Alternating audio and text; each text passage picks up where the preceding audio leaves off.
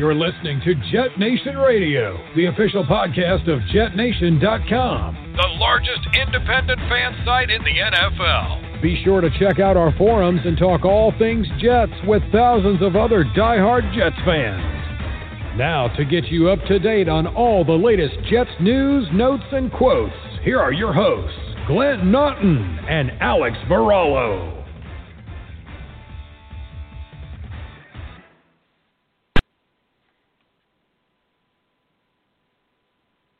Good evening, Jets fans. I am Glenn Naughton. This is Jet Nation Radio.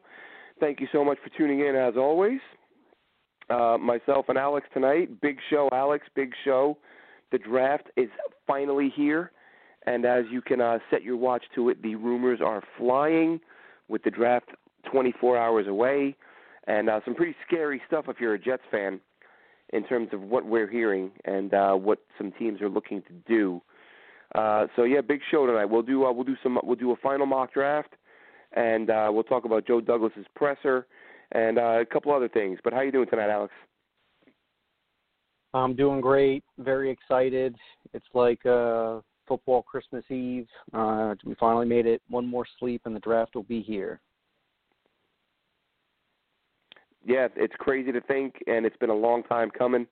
Especially, again, it's the draft. As much as we love it, as much as the diehards love it, it's brutal when you're looking at the draft by week 5. I mean, really, in all reality, we've been looking forward to this since October. Because that's how quickly the Jets were out of it this year. So now the draft is finally here. We'll do a mock, but let's dive right in to the rumors that are circulating right now that we're hearing, because quite frankly, it scares the bejesus out of me. And I know, we all know that the rumors float and the rumors fly and, this, that, and the other thing. This guy's going here. This team wants to do this. I learned my lesson. I don't know about you, Alex, but I learned my lesson the year the Jets drafted DeBrickashaw Ferguson. I don't know how old I was, but I was not, I was, 30, 29. Loved the draft for a long time. Probably bought into the rumors a little more definitely did, than I do now. And I remember, oddly enough, I don't know why I remember it so well, but I'd driven down to, even as a Yankee fan, I'd driven down to a spring training game in Port St. Lucie to check out the Mets because I lived close by and I just wanted to watch a ball game. And I think they were playing the Giants, and I thought maybe Barry Bonds would play. But anyway, get in the car to drive home, and they're talking about, the Jets are frantically trying to trade up so they can grab Matt Leinart. Like, the Jets are pulling out all the stops. They're going to offer a king's ransom. And these were all the strong rumors because Leinart was going to be the top guy. He was going to go second or third. And they're just Jets full court press, going all out. They're all in on Leinart. And the trade doesn't happen, and draft day comes, and Leinart's on the board, and the Jets just pass. They don't even take him. And I was like, oh, my God. Like, they literally, I listened to them talk for an hour about how hard the Jets are trying to move up. They didn't even take the guy. He fell to them. So that was like probably my most vivid memory of what a bunch of garbage we get around draft time. That being said, I also remember, this is just the other side of the coin, Alex.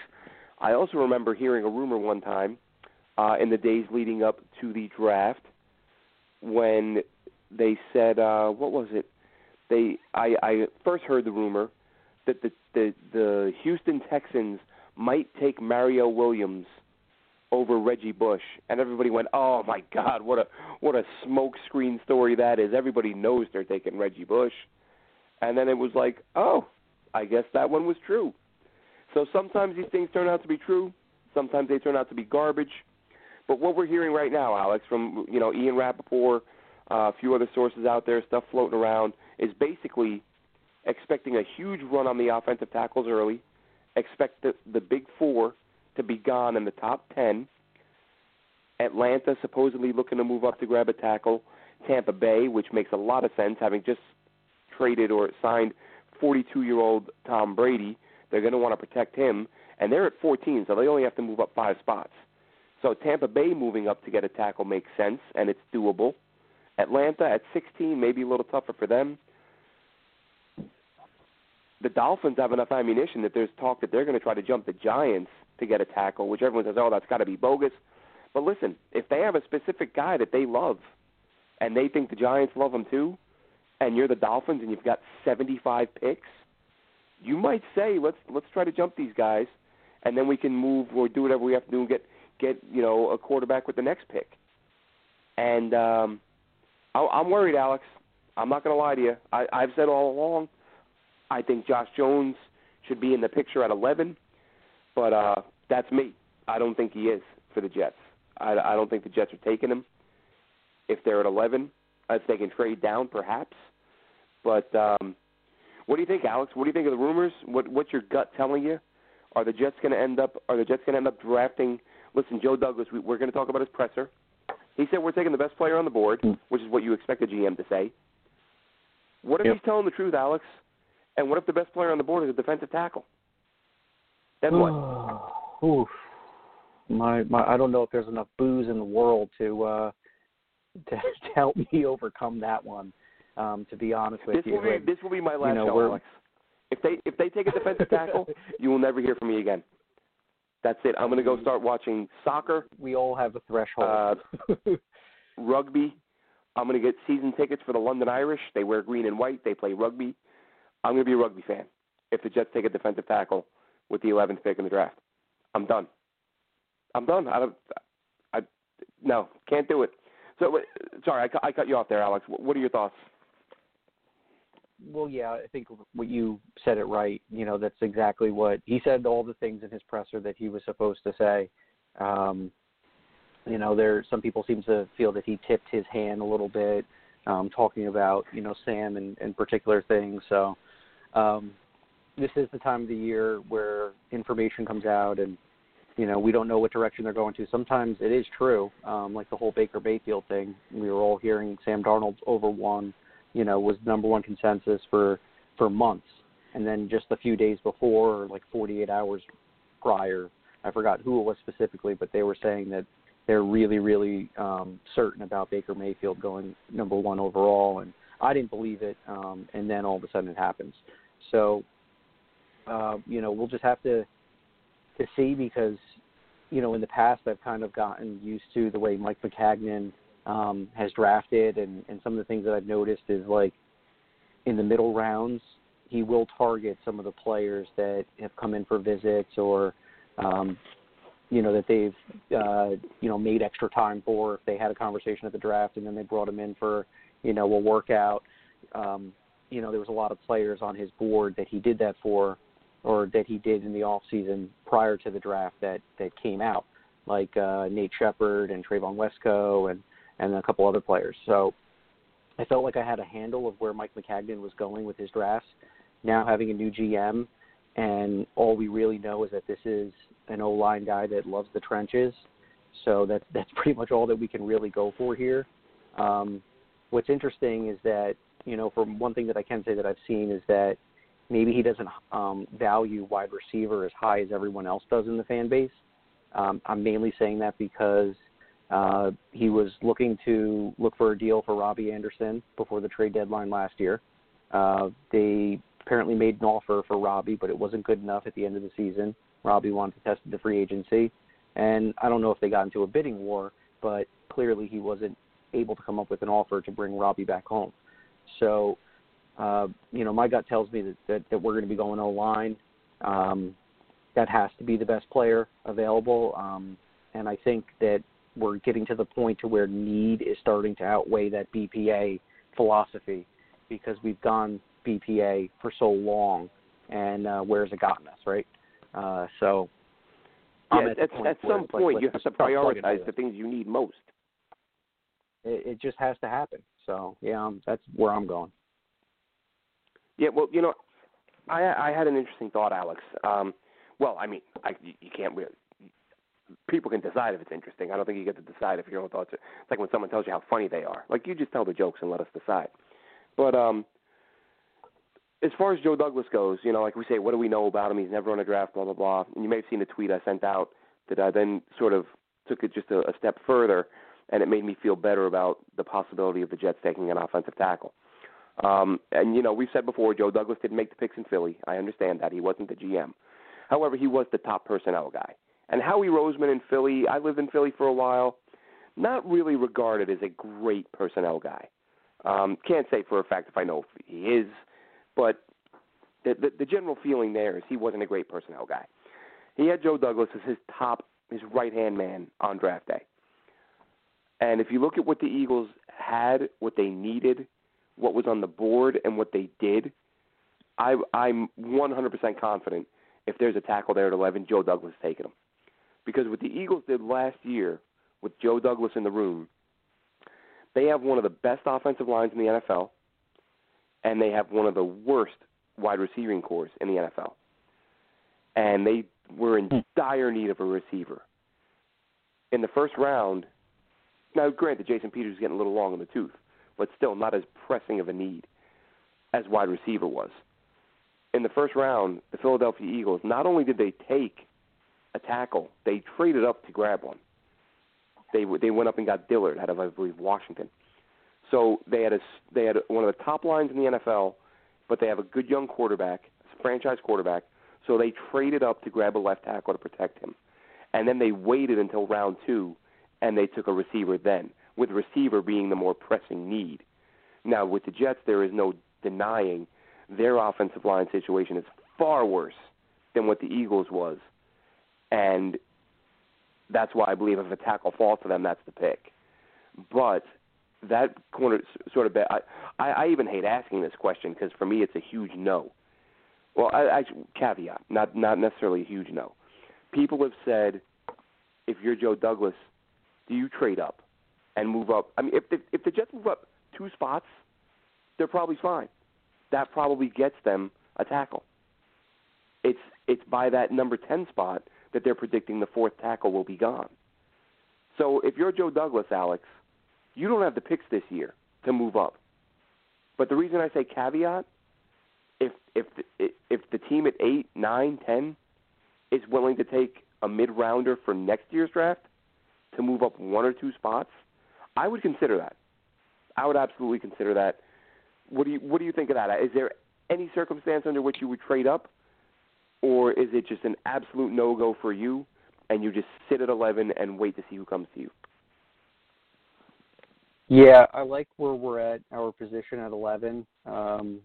You know, in my mind, I feel that you only move up if you know you're getting a final piece of the puzzle, or if you're a quarterback needy team. Those are the only scenarios in which I feel that you should trade up to go get a quarterback. You know, Philadelphia's scenario was a little bit different, as you said. Good O-line, some great players, but a lot of guys were aging, so they needed to get aggressive to make sure that they got at least a first-round talent at offensive tackle. Now, I know that there's been a lot of scenarios in mock drafts, and let's emphasize mock draft, which is just a projection and a guess. Nothing is set in stone. A lot of people seem to feel that all 4 will be gone before then.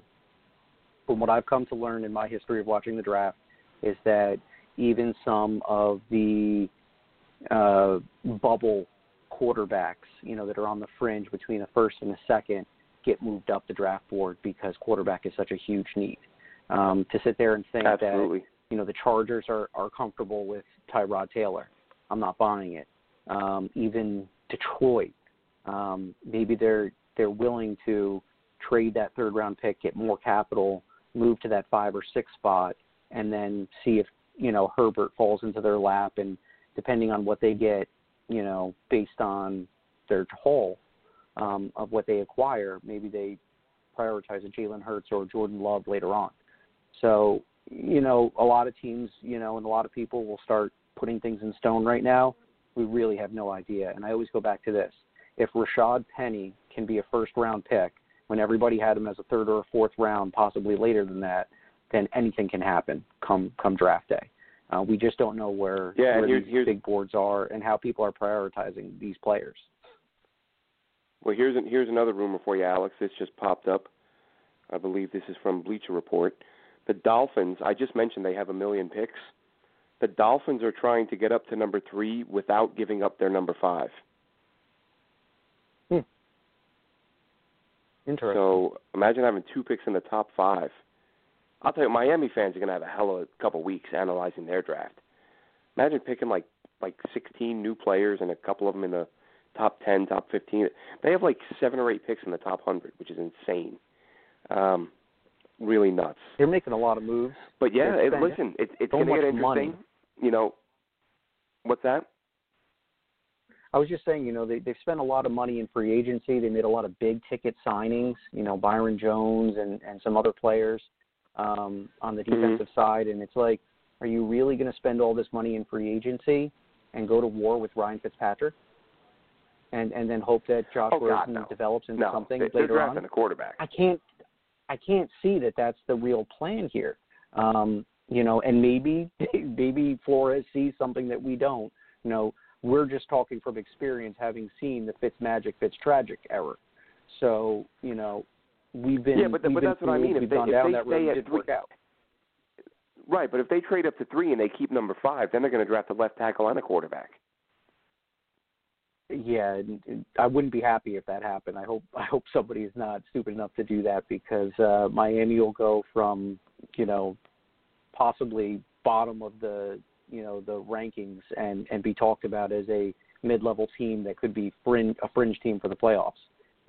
They could have the quickest turnaround of any of these teams if something like that happens. It really is nuts. I'm going to take a look. I can't remember now how many picks the Dolphins have. And there's rumors that the Browns are getting close to Trent Williams' trade. So, for everyone that's worried about the Browns sniping us on the last of the top 4 tackles, if they decide to make a move today or tomorrow morning or, an hour before the draft and they somehow acquire Trent Williams, well, now we know that our chances of getting a left tackle are even greater. So, certain things that can happen that may fall into our lap. I had that thought, but someone else made a good point. Cleveland is really big on their analytics, so that's the team that somebody like Tampa Bay would target to move up, because Cleveland wants more. They're all about acquire as many picks as possible. So if they trade for Trent Williams, they're probably going to have to they will have to give up picks to get him. But then they would probably trade down with someone like Tampa Bay, where they only move down 4 spots, and Tampa Bay knows if they want to tackle, they got to leapfrog the Jets. So they could sign Trent Williams, but then they would probably just move down with a team who's trying to get a left tackle. So that would that would not be good for the Jets. But let's see here. I'm just taking like we said before, everybody is putting these little tidbits out there, and we have no idea, quoting sources, who's giving us the truth and who's, trying to help a team mask what they really want to do.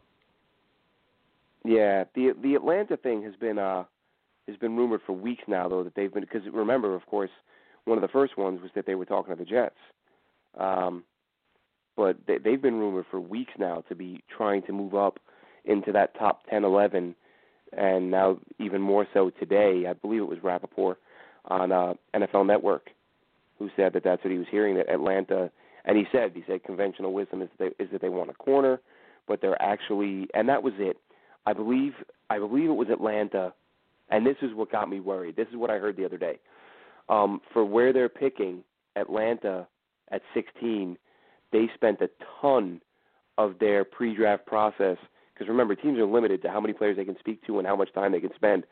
Atlanta spent a ton of time on all of the top tackles, and so that was when they first said, for them to be spending this much time talking to the tackles who they know will not be there at 16, they must be angling to move up. And now we're hearing today that they are, in fact, actively trying to move up. So here's the picks the Dolphins have, Alex, if we want to make tonight any more miserable.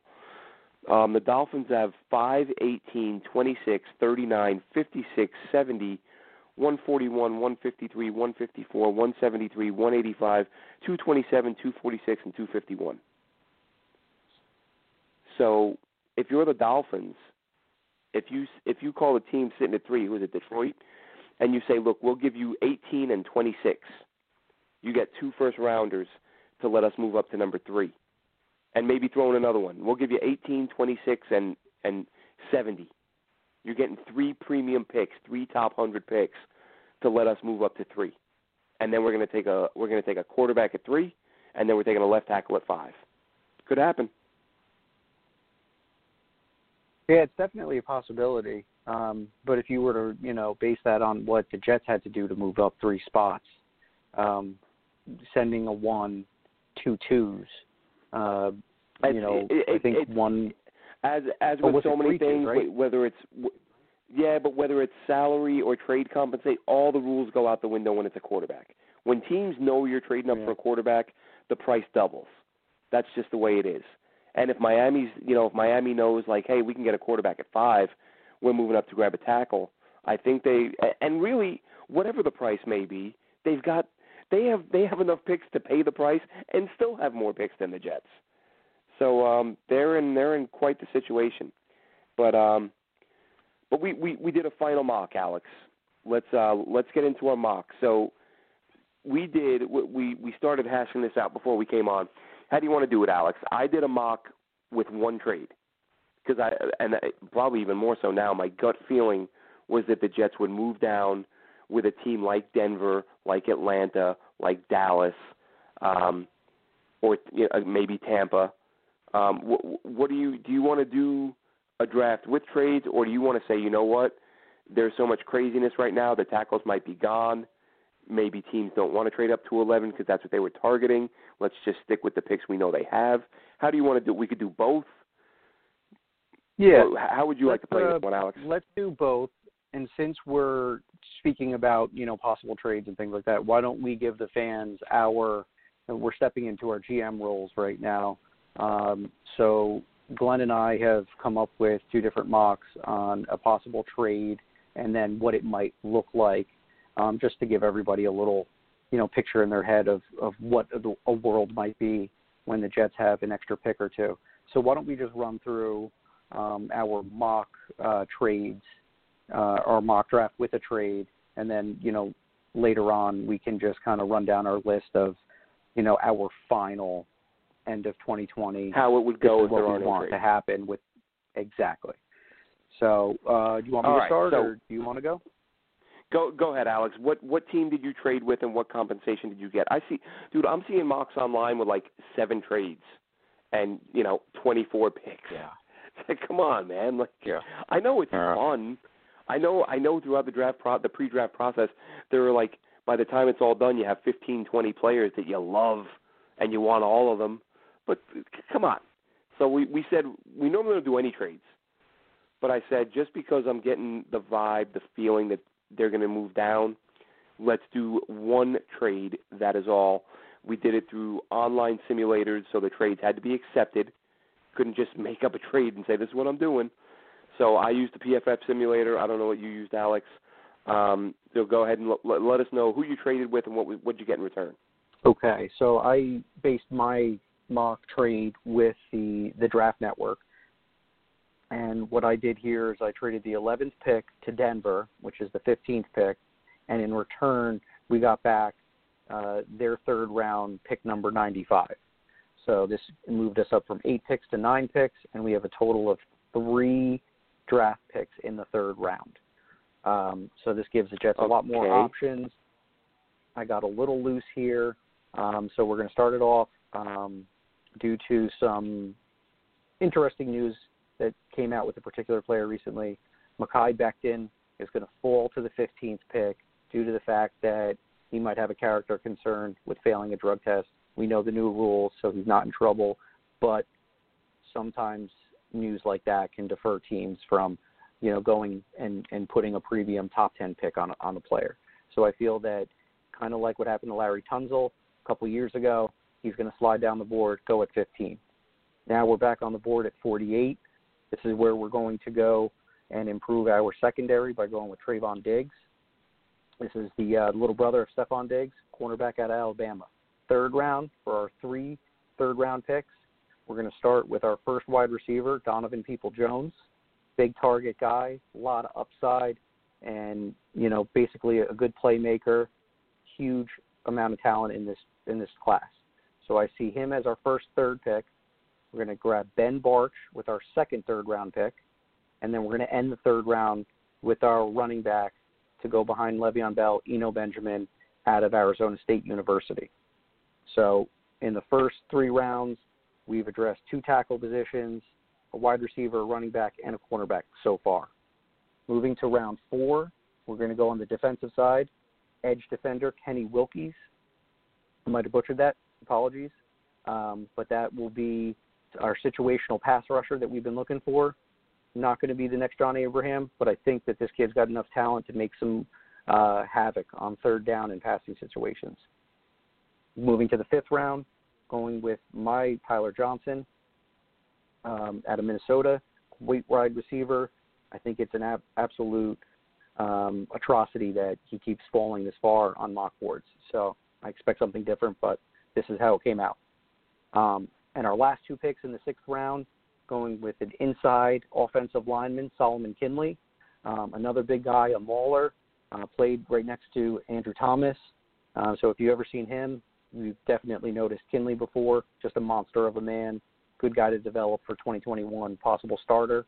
And then we close out the draft, getting a possible future nickel corner, somebody I've talked about plenty of times, Lavert Hill out of Michigan, future nickel corner.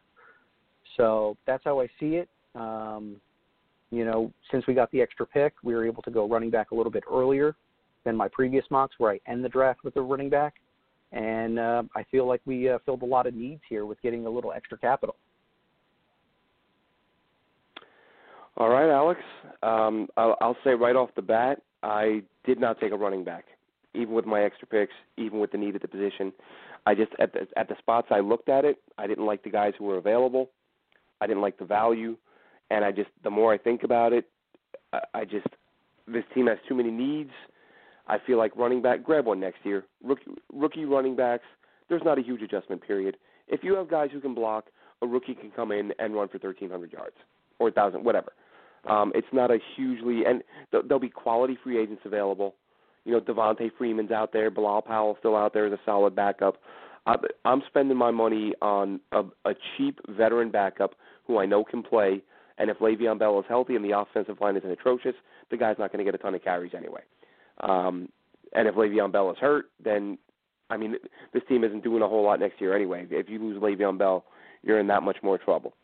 But so I used PFF, and they were the Broncos were a little more generous. That's who I dealt with as well.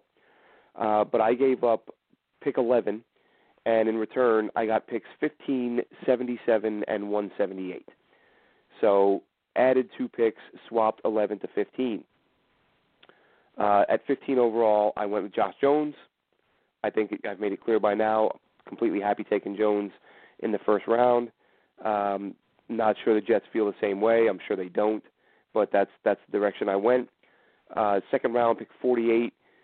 Really thought hard about going interior line here, but I can't pass up Chase Claypool. Looking at what that guy did at Notre Dame, looking at the numbers he put up with subpar quarterback play, looking at the physical tools, the guy there are people I've seen him mock to the Packers in round 1. So if he's there at 48, I feel like that's an absolute bargain, a steal. You have to do it. Then with 68 overall, which again is one of the Jets' own picks, I went corner. The Jets just don't have enough depth there as far as I'm concerned. I wish they would get Logan Ryan, and then they wouldn't have to worry about it. They wouldn't have to worry about a corner at this point in the draft. But at this moment, I feel like they do. So I'm getting Pride out of Notre Dame, and there's a potential starter. And then a guy who I started watching a little bit more of in the last couple of weeks, having watched him a while back. I'm going to go with Utah edge rusher Bradley Anae. The guy had 27.5 sacks over his last 3 years in college. I believe he had 13 last year, and he's got really violent hands, great hand use, good first step, and I think he could be a guy who gets to the quarterback pretty consistently in the NFL. No, he's not going to be a 15-sack guy, but I can see him being an 8 to 10 sack a year guy early on, and as he hones his craft and gets a little better, who knows? But I think he's one of the better options as an edge rusher in what is a weak edge class. Then 79, I'm going with Wisconsin center Tyler Biadasz, who should be able to play guard if they want him there. Plays center, could play guard. Saw a dip in his production last year, coming off a hip injury or playing with a hip injury. We'll see if that's why he could fall beyond this spot, and I understand that. He might be a guy you can get later, which would be great. But because of what's going on and no medical checks and rechecks, Biadasz could find himself falling to round 4 or 5. So worth watching. Then at 120, a guy who I've talked about a ton this offseason, South Carolina wide receiver Bryan Edwards. I think he's a guy who would be getting a lot more attention if he was part of the combine. He was not. Then he, of course, could not have a pro day. I saw one analyst who said that he felt if Edwards was able to take part in the combine, he felt like he's a guy who would be they would be speaking about him sort of on par with the way they're talking about Denzel Mims right now. Big guy, great hands, makes some phenomenal catches, not afraid to go over the middle, great awareness. I saw a stat on him, actually. Let me look this up right here. Let's see, production. Receivers that generated the most yards off of screen passes, receiver screens, Bryan Edwards, number 1 in the country. So he makes big plays down the field, and he's got awareness. He's got enough awareness to use him on the short side of the field where he seems to have a really good feel for where defenders are, using his blockers to set up yards after the catch on the screen passes. 32% of his yards came on screen passes. Denzel Mims, funny enough, according to this is a tweet from Graham Barfield, Denzel Mims, 0%. None of his yards off of a screen. Not to say he's not a good player, but I feel like Edwards brings a little bit more to the table in that sense. A little bit of a surprising pick in round 5. This was actually a spot where I looked at running back and honestly didn't like any of the guys I was looking at. So I'm going with a guy who I know the Jets have met with twice, and I think I know the Patriots met with him as well.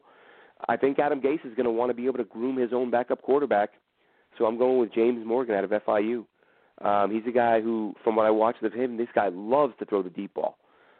Takes shots down the field all the time. Needs to work on his touch, his accuracy a little bit. But this guy's he's a gunslinger, and the Jets interviewed him at least twice. And like I said, I know New England had him for at least one interview.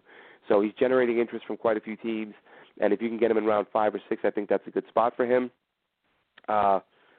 Pick 178, I'm going with a guy who I honestly hadn't really heard of till about a week and a half ago. I was looking at some late round potential, or some late round guys, day 3 guys. Danny Pinter, offensive tackle, needs to get a little stronger. Needs to get a little bigger, a little stronger. But the thing that jumped out at me, I could not believe for his size how well he was moving. Whether it was getting out in front on screen plays or running across from one side of the formation to the other to take out a linebacker, and he moved so well. And I thought, God, I haven't heard anyone talk about this guy.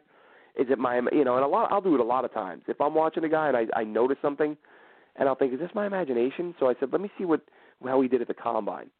And I went to his combine clips, and I didn't watch anything beyond his 40, which isn't a big deal for a lineman. But the reason for that was, as I was literally saying, God, I can't believe how well this guy moves. Maybe I'm imagining this. While he was running his 40, Daniel Jeremiah said, this guy's one of my favorite late-round guys. He moves so well for a big guy. And I was like, well, there you go. I'm not out of my mind. We know Adam Gase wants versatile, or not versatile, but, mobile O-lineman for his scheme. That's why they signed George Fant. And I think he's a developmental guy in round 5, but he can move as well as he's probably the upper echelon of his class in terms of his ability to get from point A to point B. So Danny Pinter. Then round 6, a guy we talked a little bit about, Joe Reed. We talked about Joe Reed the other day, I believe, didn't we, Alex? Yes, sir. Yeah, so Joe Reed, receiver out of Virginia, played running back in college, played running back in high school, had a few carries at Virginia, really good kick returner, 5 kick returns for touchdown, played wide receiver at around 700 yards, runs a 4.47. And then my last pick, I'm going with Alton Robinson, edge rusher out of Syracuse, give Greg Williams another tool to work with off the edge. So that's it for me, Alex. That's adding 2 additional picks and moving down to 15. And I'm going O-line. I'm getting myself a couple receivers. I'm getting myself a corner, build the interior line a little bit as well with Biadasz, and go to battle. And, it's I felt pretty confident there would be a trade down, but I think Alex, that's the other thing. That's the other side of this.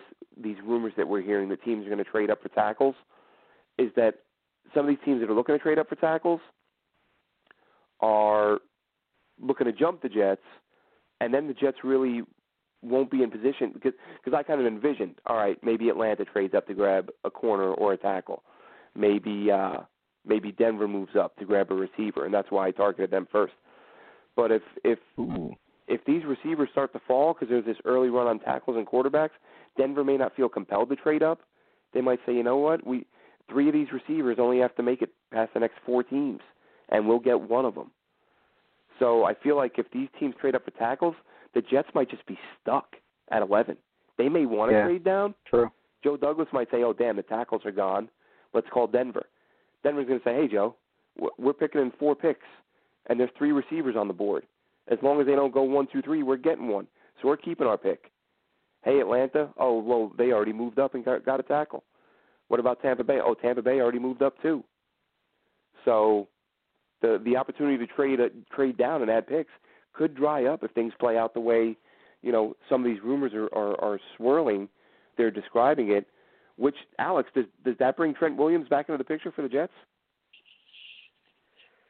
That could possibly, bring Trent Williams back into there. I'm not, one that's for that. I'm not pro Trent Williams at this point. I'd much rather. All right, but are you pro Trent Williams if all the other tackles are gone, Alex?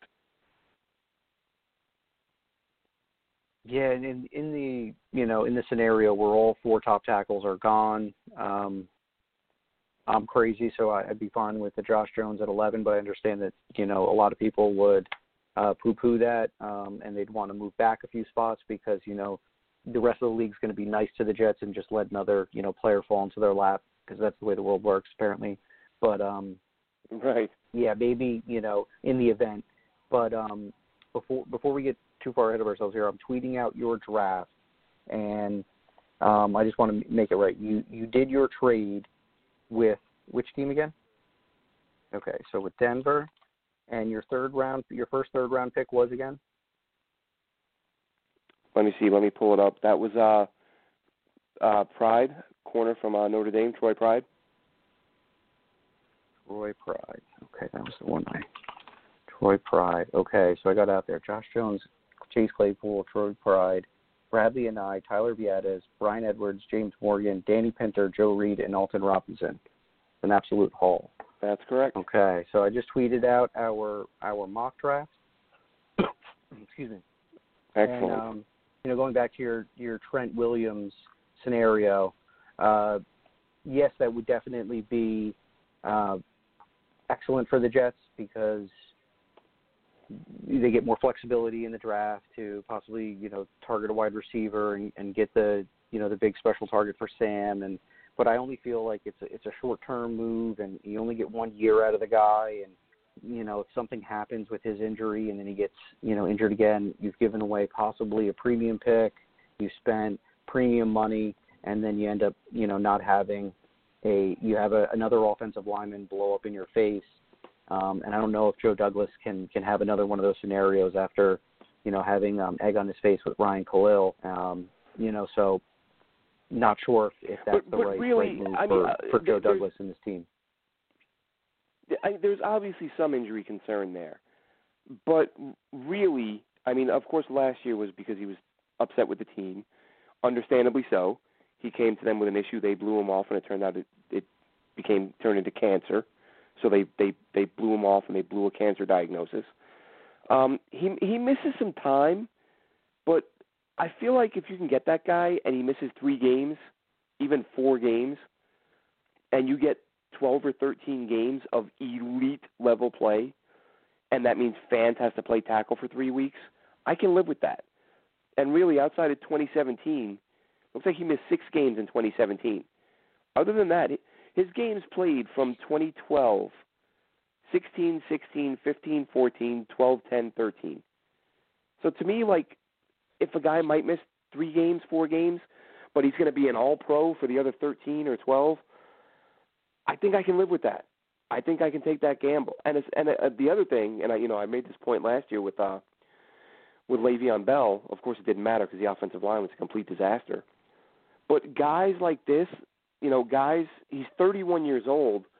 NFL players don't generally get a full year to recuperate unless it's due to an injury. Now, his was due to, a cancer diagnosis. He didn't have a ruptured tendon or torn ligaments or, he had something that had to be treated, but he had a full calendar year to let his body rest up, and he's probably now as healthy as he's ever been or as healthy as he's been in years.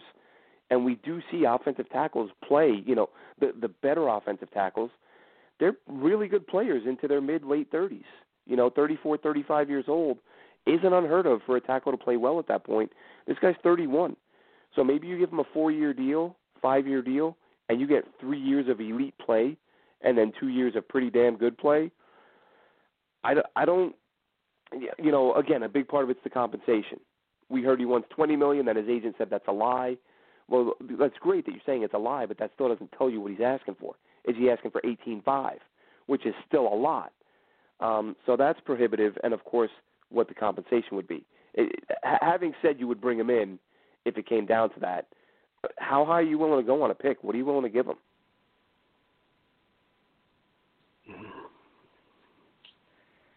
No, you can't just sit here and say, I'd give him a 4 and a 5 because I don't think that, another team would be willing to do that. My understanding would probably be like a second-round pick or, maybe both of our third-round picks. That's what I would see as a realistic trade scenario. I don't think one pick is going to get it done unless if, Washington is just fed up with this guy and they just want to get rid of him, kind of like our Darren Lee situation. He was a former first round. I thought that we would be able to get a third to a fourth for him. We end up getting a sixth. So I guess it's all about how other teams value the guy. So I would say probably a second round and maybe 2 3s probably get the deal done. And, again, I'm just not comfortable with that. Yeah, I think a 3 would get it done. I mean, I say that because I'm assuming there's not we don't know what the market is for him. Again, there could be teams who were sort of, the teams we talked about, Tampa Bay, Atlanta. Maybe they were kind of in on Trent Williams, but if Washington's asking price was high, it's not going to get any lower if it's now rumored that none of the other tackles are going to fall to these teams. So even if Washington was thinking, oh, shit, we've been asking for a 2 this whole time, maybe we're going to have to take a 3, maybe a 3 and a 5, whatever. But now you start hearing that these teams that are interested may not have a chance to draft a tackle. They have no leverage. And if there's multiple, if Washington can say, look, there's 3 of you, you all want one guy, he plays, you all need a guy that plays this position, and we're the only one with an all-pro to offer, that could drive the price up. So, but I think it was Josina Anderson tweeted earlier, Alex, I don't know if you saw this, because of course it was weeks, it feels like months, could have been longer, ago, that the Redskins gave Trent Williams permission to seek a trade. They apparently today have rescinded that, and they now want full control of any deal involving Trent Williams. But it sounds like, from the tweet that I saw, it's moving toward, a deal happening before the draft. The Jets, I believe it was Connor Hughes, said the Jets have called, but they are not believed to be a favorite. So, just a weird situation news here too. So I just saw on the Twitter line here that the New York Giants, or rather Leonard Williams of the New York Giants, has signed his franchise tag. So I believe that means that next year we get our 5th round conditional turns into a 4th round, if I'm not mistaken. Alex, I thought that, and I don't know why this is, but it doesn't. It because it's not an apparently by the way the contracts are drawn up, a franchise tag is not considered a contract extension because it's not, for whatever reason, it's not. So I could be wrong, but it was like a reputable source who tweeted that out several weeks ago and said, since the Giants didn't come to an extension with Leo, if he signs a franchise tag, the Jets will get a fifth instead of a fourth. The fourth would have been if he signed an extension. A franchise tag falls under a different category, I suppose. So unfortunately, it's a 5. If the information I saw was correct. Yeah, so that would have been nice. But I'll tell you what, though, even the little gray area in the contracts, because those are little gems right there that you just threw out there. Yeah, well, having that 3 this year, I thought that earlier today when I was doing one of the mocks. I thought, man, it sure is nice to have that one because you feel like you really, that should be. You hope it's going to be a starting player. So we'll see. Awesome. Well, this is, good for Leonard. It was a good trade for the Jets, and it definitely gives us, a much-needed premium pick for this draft. So, was a little excited, but, at the end of the day, an extra fifth-round pick gives us a little more ammo for next season, too, so that's always a good thing. Yeah, listen, you take every pick you can get. I think it's, I remember being bummed about that. I really thought that was going to be a 4 once they said the Giants were going to tag him. But that is not to be. It's a 5, and Joe Douglas pulled that off. And what were your thoughts? What were your takeaways from Joe Douglas's press conference the other day, Alex? As we know, they don't say a great deal that's meaningful. But did you take anything away from that stuck with you? Well, he made a couple comments about a particular player that's kind of a big deal on the team, Jamal Adams, which, we've been fooled before. We've heard, coaches say one thing and then they go in an opposite direction. But what he basically said is he reiterated that his plan has not changed. Conversations are really not going on as much. Apparently, Joe is locked into this draft, and that's his only main focus at this point. He does not feel the urgency that maybe the fan base does, or maybe even Jamal feels, to get a deal done before the draft.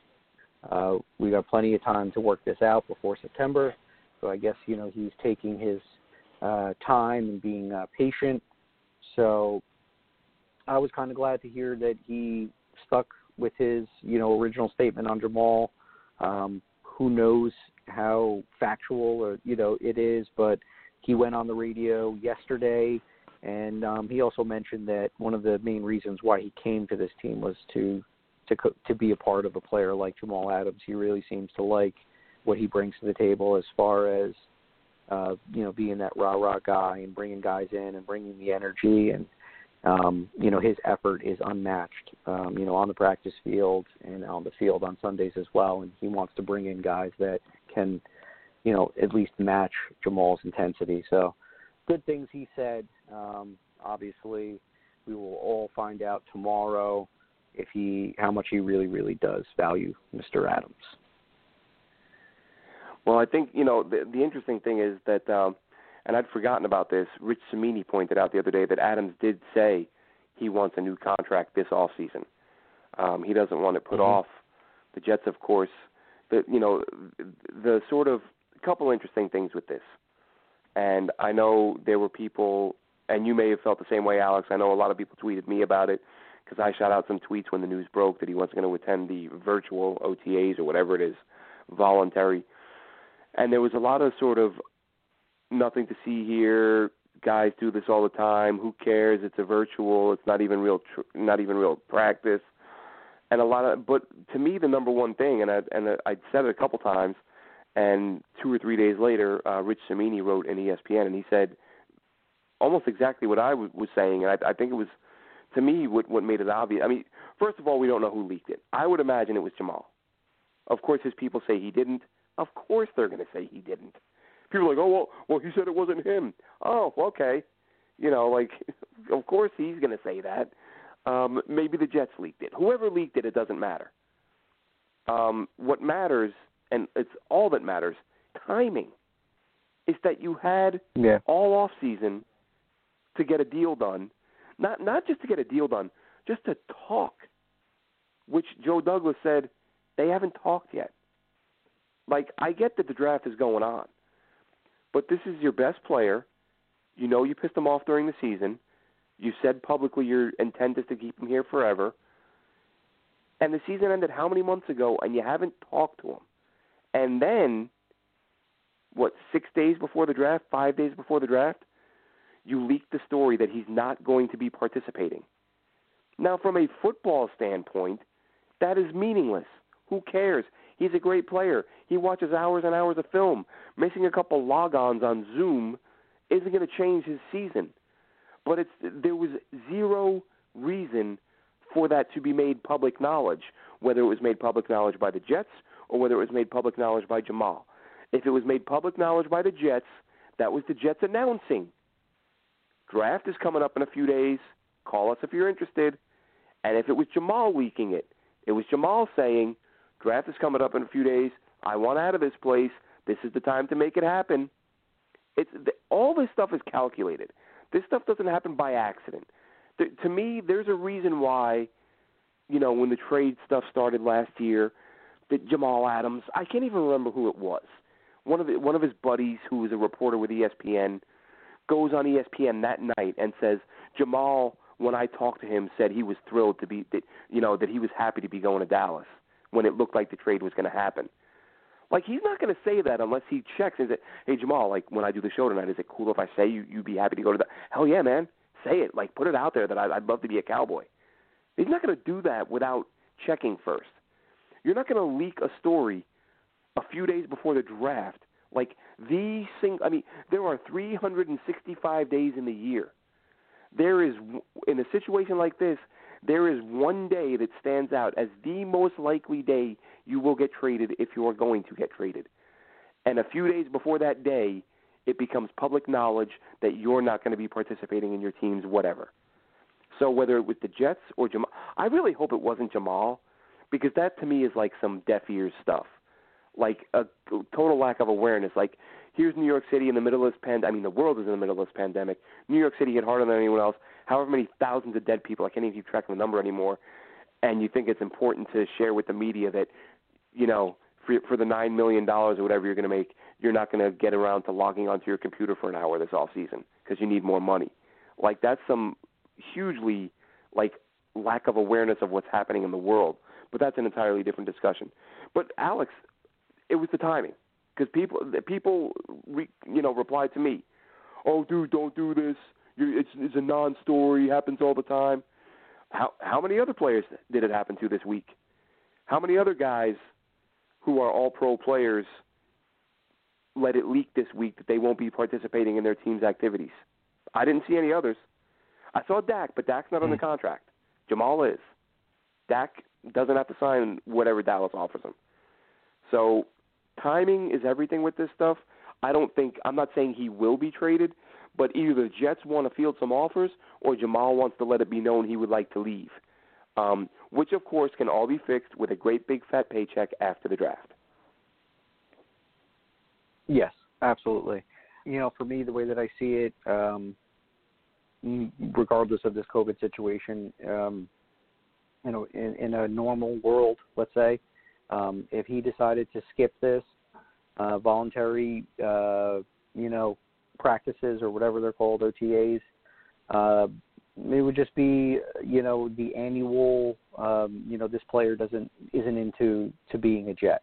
Last year Le'Veon Bell was working out in Florida and didn't show up for voluntary stuff.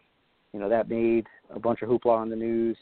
If I remember, the last player that did that before him was Brandon Marshall, and it was the same story with him. And, we could just keep going down the line every single year. And this happens with every team across the NFL. It's voluntary. That's just how I'm going to look at it. I know that this is different because there's history here with the GM and Jamal dating back to last October. So it's kind of different from the other, examples that I've given. But I'm just going to go that, it's voluntary, like you said, sitting in his living room, doing calisthenics is not going to change the outcome of our season. And you could be very, right with what you have thrown out there. It could possibly be from Team Adams, or it could be from, Team Douglas. trying to get the phone lines ringing. So we don't really know at this point. The optics are not great because there seems to be a little bit of a portion of this fan base that does not value Jamal Adams. Maybe that's just on my Twitter line where I get trolled all the time being talked about how he's not a premier player and, he doesn't – apparently I was told yesterday he's not good in pass coverage. He's only a box safety, and he's supposed to be 30 yards deep off the line of scrimmage, making interceptions every single time the defense goes onto the field. Damn him to Hades for not having a turnover every single time he's having a defensive series. He's just, I'm going to go on a whether you look at his time now or with his time in college, he can cover, but he's not an interception guy. He's just not. I think he had 3 in college, and now he has 2 as a pro, one of them against Jared Stidham. And I think the other one, if I'm not mistaken, was off of like a deflected bouncing ball that landed in his hands. Like, he's not a guy who reads the quarterback's eyes while he's in coverage. Right? And yeah, exactly. I think it bounced off someone else's chest and landed in his hands. So we've never seen him get an interception in, 3 years now. He's never had a pick where he, drops back, reads the quarterback's eyes, jumps a route, and picks it off. Again, he did it to Jared Stidham, but who the hell cares? I think it was his NFL debut. Yeah, so, you picked off a rattled rookie. That's nice and all. But he's not an interception guy. I forget the numbers, but I think he had 3, maybe 4 in his 4 years. So he averages about an interception a season. So he's not a guy who's going to force turnovers with the picks, but he's still an impact player.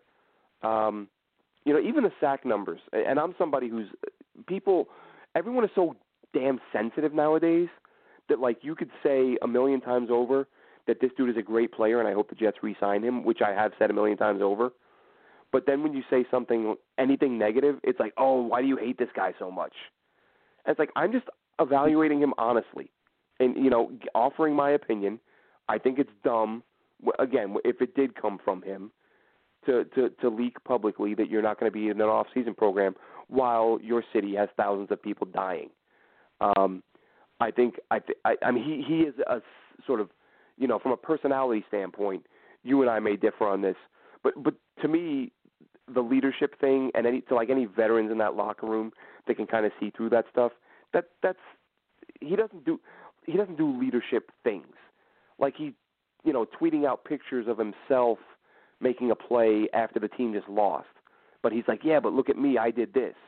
That's not what I expect in a leader. But I don't care because he's a great player. And I want great players on my favorite football team.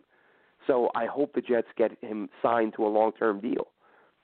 But if someone blows them out of the water, if someone calls and says, look, if Dallas calls, says, all right, man, we'll give you a 1, we'll give you a 2, we'll give you a mid-rounder next year and a starting lineman. Not a Pro Bowl lineman, but a starting player. I have a hard time turning that down. Especially if Joe Douglas is the goods, as we say, because then you would assume that he's going to hit on a couple of the, he's going to hit on that 1, he's going to hit on that 2 or 3, and then you're getting a starter. So you're adding 3 starting players and for a team that needs a lot of starting players. So, my hope is that they find a way to keep him. And, I said it yesterday, and which, by the way, we haven't plugged. Check out the forums on JetNation.com, most active Jets message board on the internet. And I started a thread on there yesterday, and I just said, look, as far as the Jamal thing goes, it's win-win. The Jets are either going to get an insane, package of picks and players for Jamal Adams, which is fine by me, or they're going to keep Jamal Adams, which is fine by me. There's no downside between the final year of his rookie deal plus being able to tack on the 5th-year option, then having the franchise tag. The Jets have control for 3 more years, at least. So they have all the leverage. And if they want to get him signed, then fine, get him signed. But if someone blows you away and you can get multiple picks, and Joe Douglas believes, look, this is a deep enough class, I'm going to get myself a game-breaking receiver, or I'm going to get myself a mauling, badass offensive lineman, or I'm going to get myself an edge rusher like Gross Matos or someone like that, someone who can get to the quarterback, then fine, do it. But just don't give the guy away and don't let him walk in free agency like you did with Robbie Anderson, which obviously that's not going to happen. He's in a whole different stratosphere, so there's not really a threat of that. Well, Jets have lots of options here. Like you said, Jamal's under contract, and one of the benefits that we have is picking up his fifth-year option.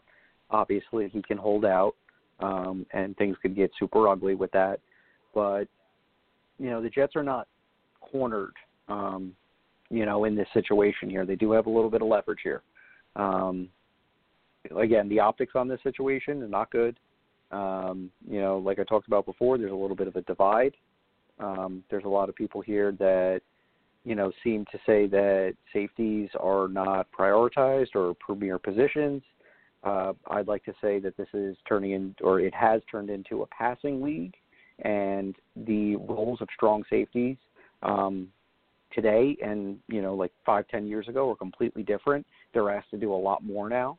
There's a lot more versatile tight ends with receiving skills that, smaller corners are not able to keep up with, and linebackers are too slow to deal with. And then you also have running backs that are exceptional out of the backfield and can, motion out and be a slot or, out as a split end and can make plays. So you need versatile defenders like that to keep up with the way that the league is trending. And there are only a few players that come to the top of my head that can do the things that Jamal Adams can do. One of them is Derwin James, and I think the other guy is somebody that's going to be drafted tomorrow night in the top 10, which is Isaiah Simmons. After that, I really don't think there's any other players that are even comparable to him. So when you're talking about a player that's irreplaceable and uncomparable to, unless if it's going to be like a Herschel Walker-esque type of trade, 33's got to stay in green and white for the long term is how I feel and how I guess I'm a little bit of a homer here, and that's what I'm hoping for. So that's my stance on the Jamal situation here. And where are we at? We're at the under 30-minute mark here for the show. So what topic do you want to hit next, Glenn? Do you want to go into our final mocks of the year? Do we want to do crazy predictions? Where are we going? Let's do. Let's say not so much crazy, but like worst case scenario type thing. Obviously, we know. Well, to me, best case is one of the big four tackles falls, and they find a way to nab a starting offensive lineman, or starting interior lineman in round 2 or 3, preferably round 3. But we've talked about what we would like to happen. What's your sort of doomsday scenario? What player? I probably left mine a little bit earlier with my comments about never watching this team again if they take a defensive tackle. Mm-hmm. But what's your worst case at 11? Yeah, we've talked about this before. My doomsday nightmare, and I've seen it quite often in the last couple of days, just as fun, people trolling the Twitter land or Jets Twitter land, and that's Derek Brown out of Auburn. I think he's a phenomenal player. I think he's going to be a dominant run defender in the A gap and the B gap. And, Lord have mercy on every Jets fan's soul if they select Derek Brown at 11. Grab your pitchforks and your torches, and I'll meet you at One Jets Drive. And now, what about this one, Alex? Because it's all been about receiver or offensive tackle, offense. What if it's Okudah? What if he falls to 11? That I actually would be okay with. I actually would not feel so bad about that because we haven't had that kind of talent at corner since the Darrelle Revis days. Not saying that this guy is going to be Darrelle Revis, but from everywhere that I hear, the only guy that is close to being as talented as him is C.J. Henderson, and I don't think C.J. Henderson is warranted as a top 11, top 15 pick yet. I could be wrong, but we'll see tomorrow. But, yeah, I think Okudah wouldn't hurt as much as Derek Brown. Yeah. Because normally there's only like 1 or 2 corners that are like, that can really change the aspect of your defense around, and Okudah might be one of those guys. And now you mentioned Isaiah Simmons. What about him at 11? For me, again, I don't want defense at 11, but I'm not going to lie to you. The thought of giving Greg Williams, Isaiah Simmons, and Jamal Adams, that's intriguing to me. Absolutely. Yeah, I guess now that you're bringing it in there, because my opinion is the best player in this draft is Isaiah Simmons. I don't think there's anybody else that is as versatile as he is. He made a tweet today, I know that you're only allowed to have 53 players on the roster, so if you draft me, it's going to feel like you have 56. And he's right. I mean, he knows his worth. He knows what he can do, and he can do a whole lot for your defense. Personally, I'd go with Chase Young as the top player, but I get what you're saying. Simmons probably top 3 to me, if not number 2 behind Chase Young. And again, it's sort of I would be begrudgingly happy, I guess would be the best way of putting it, if they got Okudah or Simmons. I'd be mad, but at the same time, I would understand what they're doing and what it brings. I just can't see after all this talk for how many months now. Is it receiver or is it tackle? Is it receiver or and then the draft comes and they go defense. It's like, when is this team going to start prioritizing offense? Thank God they grabbed Darnold, but they need to start prioritizing offense. That doesn't mean they can't go offense the rest of the way. They wouldn't do that. It's not going to be, especially, and that's the other thing, is the 8 picks, Alex. That's the reason why I did the trade down. Not just that I feel like the Jets are going to want to move down from 11. Joe Douglas has to be looking at this just going, 8 picks is not enough. I need 10 at least, if not 12. Can I take that first third rounder and turn that into even a 4th and a 5th, and then bump up to 9 picks, and find some way to add. And sometimes you get a team to throw in a 7. You want this third rounder. I need your 4th. I need your 5th, and I need your 7th. I don't know. I'll be pretty disappointed if they come out with only 8 picks, and I'll be really shocked if they trade up. But again, we talked about Philly last year, and again, you brought up the point, which of course is true. Philly was closer to winning, so you make those moves to move up and get that piece. But if you think about it, really, that was a trade up for a guy who wasn't even expected to start in his rookie year.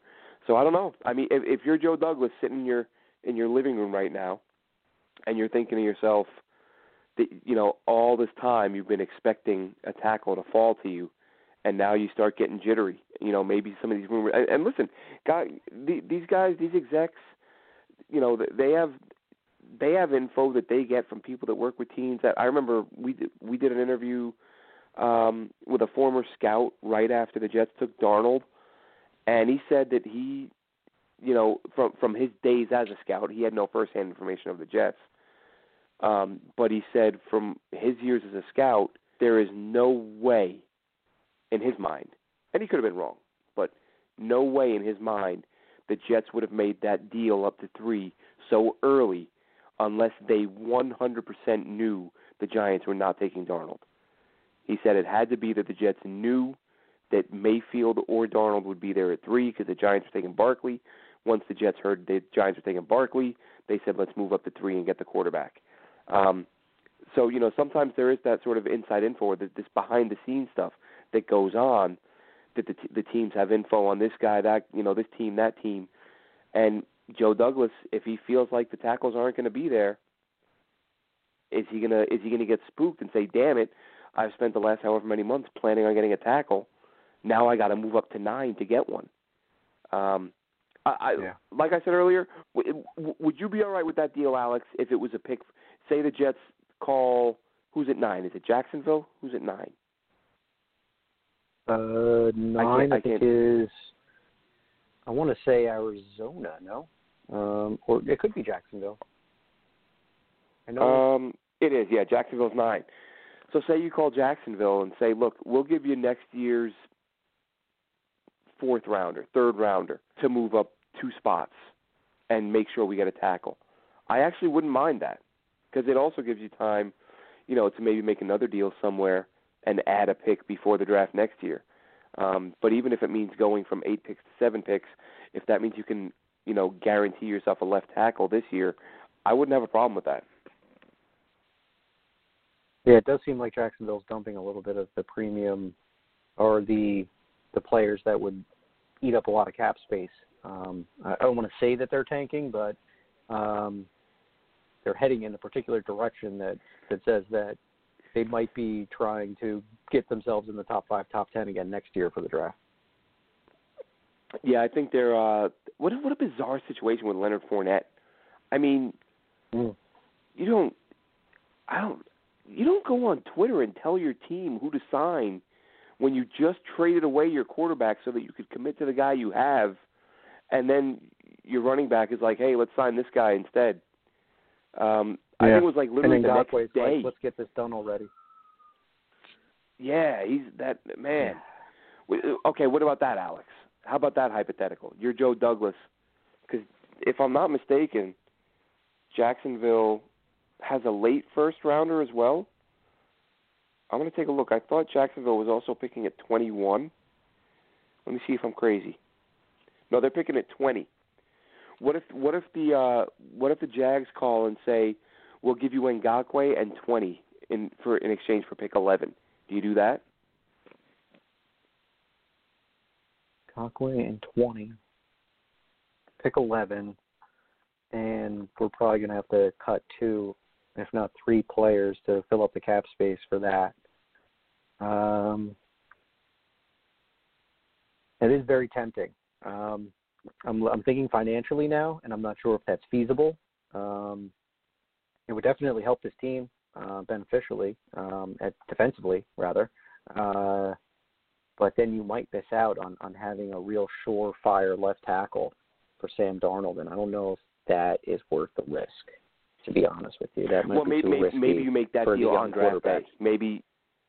Maybe Jacksonville proposes that, and you say, okay, well, we'll talk to you on draft day. If we're sitting there at 11 and the tackles are gone, you got a deal.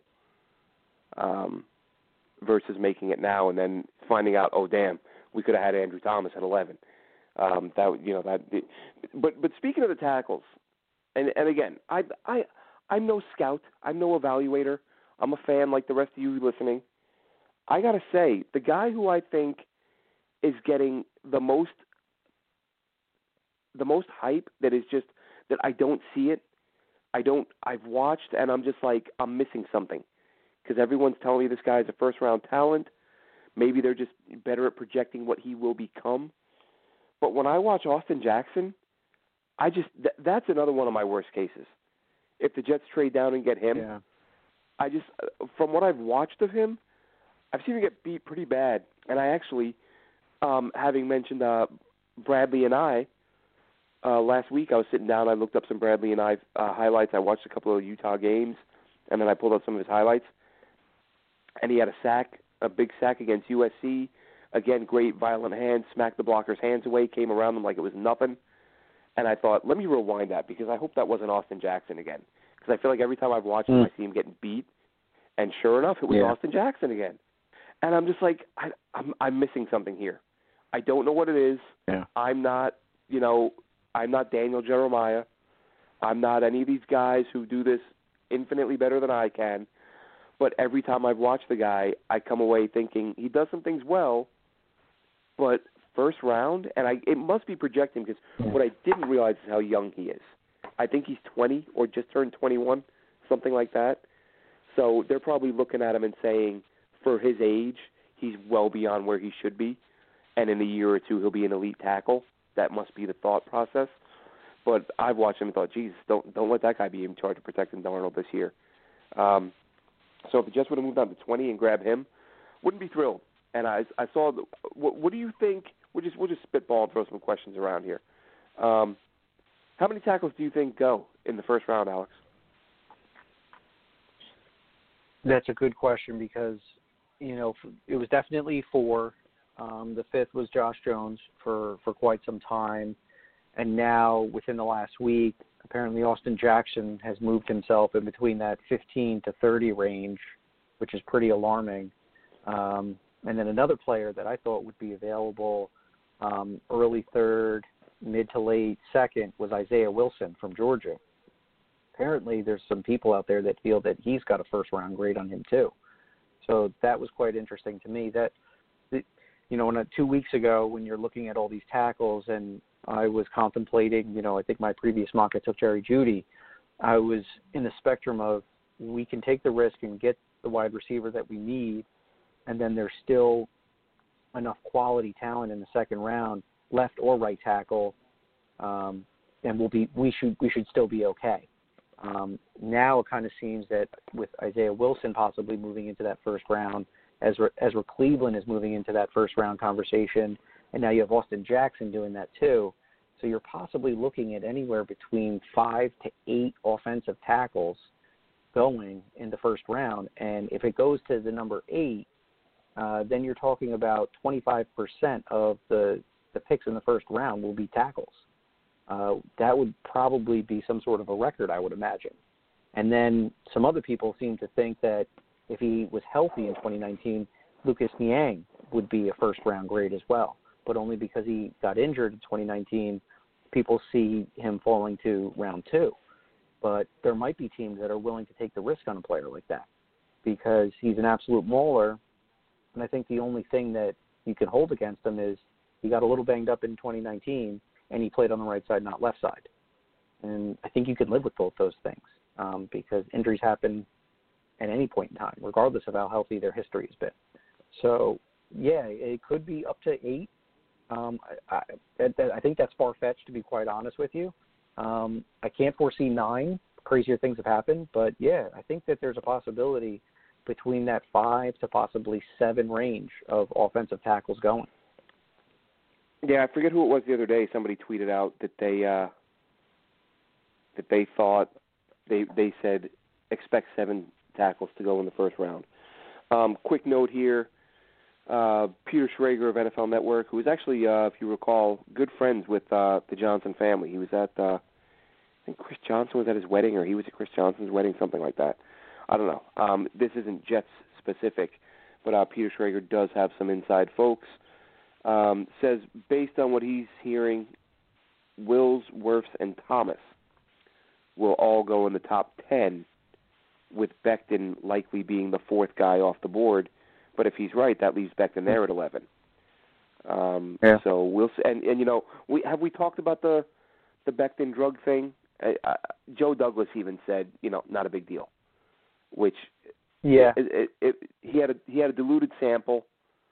If they feel like they think it was pot, it's not even a violation under the CBA starting next year. Players smoke during the off season because they're not tested. So we know what the league really feels about pot. I think it's a non-factor. I think people learned their lesson from Laramie Tunzel because he dropped and turned out to be a damn good left tackle, and anyone who passed on him is probably kicking themselves in the ass. So if Schrager is right, he's got Becton falling, but that doesn't mean, again, that some team like Tampa won't trade up with Cleveland or something along those lines. Trent Williams a big factor if somebody makes a move for him. If somebody other than that would be the ideal scenario. Is it a team that wants to stay put where they are, trades for Trent Williams, and they've got their left tackle, and that moves the left tackles down another slot that much closer to the Jets.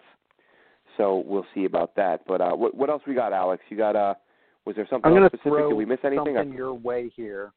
Yeah, we got 11 minutes coming up, so let's close this show out with our final mocks. But before we get that, I just wanted to bring this to the table here. Currently have a punter, and we have a kicker in-house, but we're really not committed. And I remember Green Bean doing a mock draft probably 6 to 8 weeks ago, and he took that kid Blankenship, I think he is, one of the best kickers out of college. And I saw somebody else the other day having a punter with our last pick in the 6th round. And we're very tight with our money at this point. Does Joe Douglas draft a punter or a kicker late with one of those 6th-round picks to close the draft? Is it possible? Oh, God, I hope not. That to me, that's a luxury pick. That's like we're so close to winning that we're just going to grab this kicker here. No, and I don't understand the Lack Edwards thing. I don't know what the problem is. there's absolutely nothing wrong with having Lack Edwards as a punter, but they clearly have no time for him. Despite the fact, they brought in a camp leg to compete with him last year, but they didn't bring in a camp leg to compete with the kicker. And the kicker situation was a disaster, and Lack Edwards was absolutely fine. So that was idiotic. I don't know what the deal was there. They clearly don't like Lack Edwards. That would be my wild card situation. That the Jets, miraculously take a kicker when we're all expecting them to go running back or something of that in the 5th or 6th round, and all of a sudden, we go punter or something. That would probably floor me. I'd oh my God! I mean, I'd probably feel like so few picks that. So you can't. Imagine if they start with a defensive tackle and end with a punter. I mean, there's 2 of your 8. That means you got 6 picks that you can. I don't even want to think about that. That's another nightmare scenario. Don't like that at all. But go ahead, Alex. Start us off. We'll do the quick sort of if the Jets don't trade down. If they stay at 11, keep their 8 picks, who are they going with? What do you got? Okay, so this is, knocking the table here, putting it home. This is how I want it to happen. This is how I foresee it happening. So here we go. No trades. We stay at 11, 8 picks, and here's the final Jet Nation mock from me. We're going to go out and get a stud in the first round. Jedrick Wills is going to fall into our laps, one of those situations again. So we're going to get Jedrick Wills into the scenario. In our second round, another player that has been talked about late first round, early second, T. Higgins out of Clemson, fills that number 1 void, big target, good red zone option here for Sam. Our first third round pick, we're going to get Prince Tega Wanago. Now, this is somebody that could compete this year. I don't see him cracking the starting lineup in September, but I think down the line and definitely in 2021, we'd have Wills and Prince Tega as our 2 bookends on the offensive line. My second third-round pick, this one is we're keeping it in the family with Van Jefferson. I love this kid. I think he would be a second-round pick if he didn't get hurt, but because of his health situation, I think he comes home to Papa with the Jets with our second, third round. Our fourth pick, going with Kenny Wilkes again. I think that this is just a perfect spot in the 4th round for this kid. So, if he's there, he's a freak athlete, go get him. In our 5th round, we're going to get a backup behind Le'Veon Bell and the big bruising back in A.J. Dillon from Boston College. And then with our final 2 6th-round picks, I'm going to close it out with a Michael Divinity Jr. from LSU. Gives you a little bit of pass rushing presence, and probably more of an off-ball linebacker, but there's a lot of dog in this guy, and he loves the game, and he plays with tenacity. So I think that would be a great 6th-round pick. And then going to close it out with a future nickel corner. It's been my theme of getting a late-round corner. Jets have had a lot of success doing that. And we're going for Isang Basie out of Wake Forest. Kid was a pass deflection monster for over 50 within 3 years. Not a lot of turnovers, but he's just a very sticky corner that I think the Jets might be able to find late in the draft. What do you got, Glenn? All right, Alex. So, I honestly don't know what to do with mine because if we're saying what we think is going to happen, I'm like I said, I'm spooked. I think teams are going to trade up and move up, and the Jets are going to be left without a tackle. And I think they may have some difficulty finding a trade partner. So if that's the case, as much as I've said I don't want it to be the case, I think they're going to be backed into a corner, and they're going to take a receiver. I think it's going to be, again, it depends on which one is on the board. I would think they would want, you can't go wrong with any of the 3, to be honest. But if Joe Douglas, as he said, he wants, speed creates pressure, pressure breaks pipes. He wants fast guys. I would imagine even if some of them fall, Judy or Lamb, one of them will go in the top 10. So I'm going to say Henry Ruggs ends up a Jet at 11. Again, this isn't kind of what I'm hoping. This is what I think the Jets are going to be stuck with, for lack of a better term. So with having gotten him in round 1, I think round 2, you get a tackle who may be a developmental guy. You know what? I'm even going to skip that because I was going to say Ezra Cleveland. I don't think Ezra Cleveland's going to be there at 48. I think he's going to be off the board. I think he's out of the question. So I'm going to go with Robert Hunt. We're going to go on the interior. And then in the third round, stick with Troy Pride, the corner out of Notre Dame, because that is still a need. Then with the second, third round pick, I'm going to go again. I'm going to go with Bradley and Anai, which means I lose Tyler Biadasz, who I had previously, and I'm also sticking with Brian Edwards in the fourth round. I am no longer getting a backup quarterback, so my fifth rounder is going to be the guy you had in your initial, Tyler Johnson. I'm going to take him there, and then with my 2 sixth rounders, I'm going to take. I'm going to stick with Joe Reed out of Virginia, and then my final, the last pick, is going to be.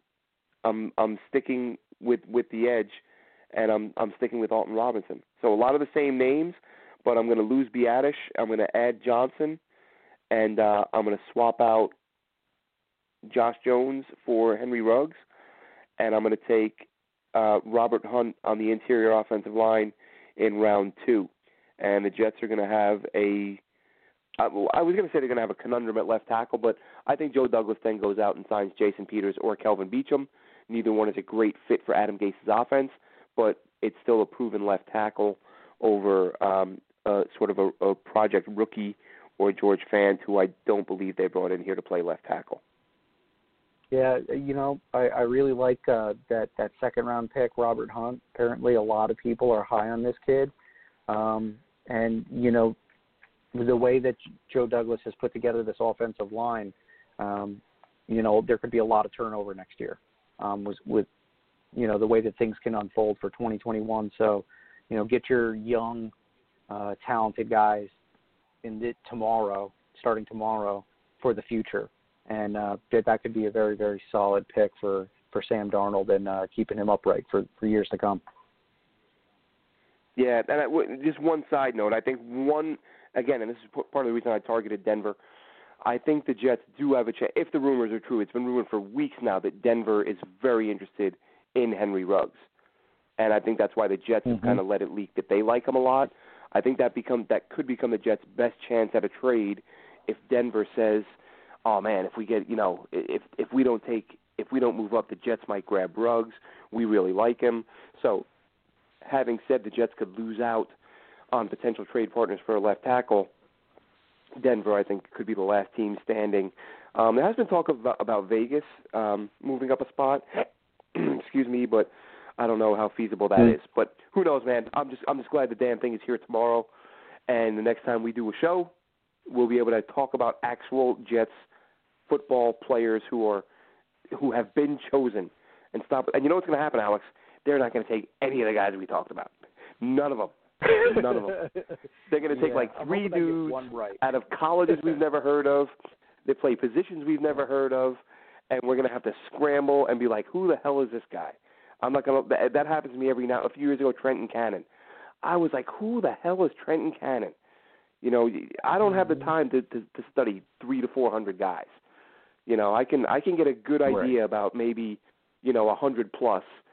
You start getting into the 383rd guy on the list, and this is not a full-time gig for me.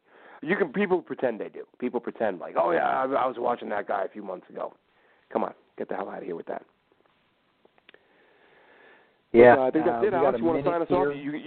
You got the clock tonight, so I don't know where we're at. So you can sign us off. Okay. We're at the 1 minute mark. Good time to plug our sponsor, Miles Social.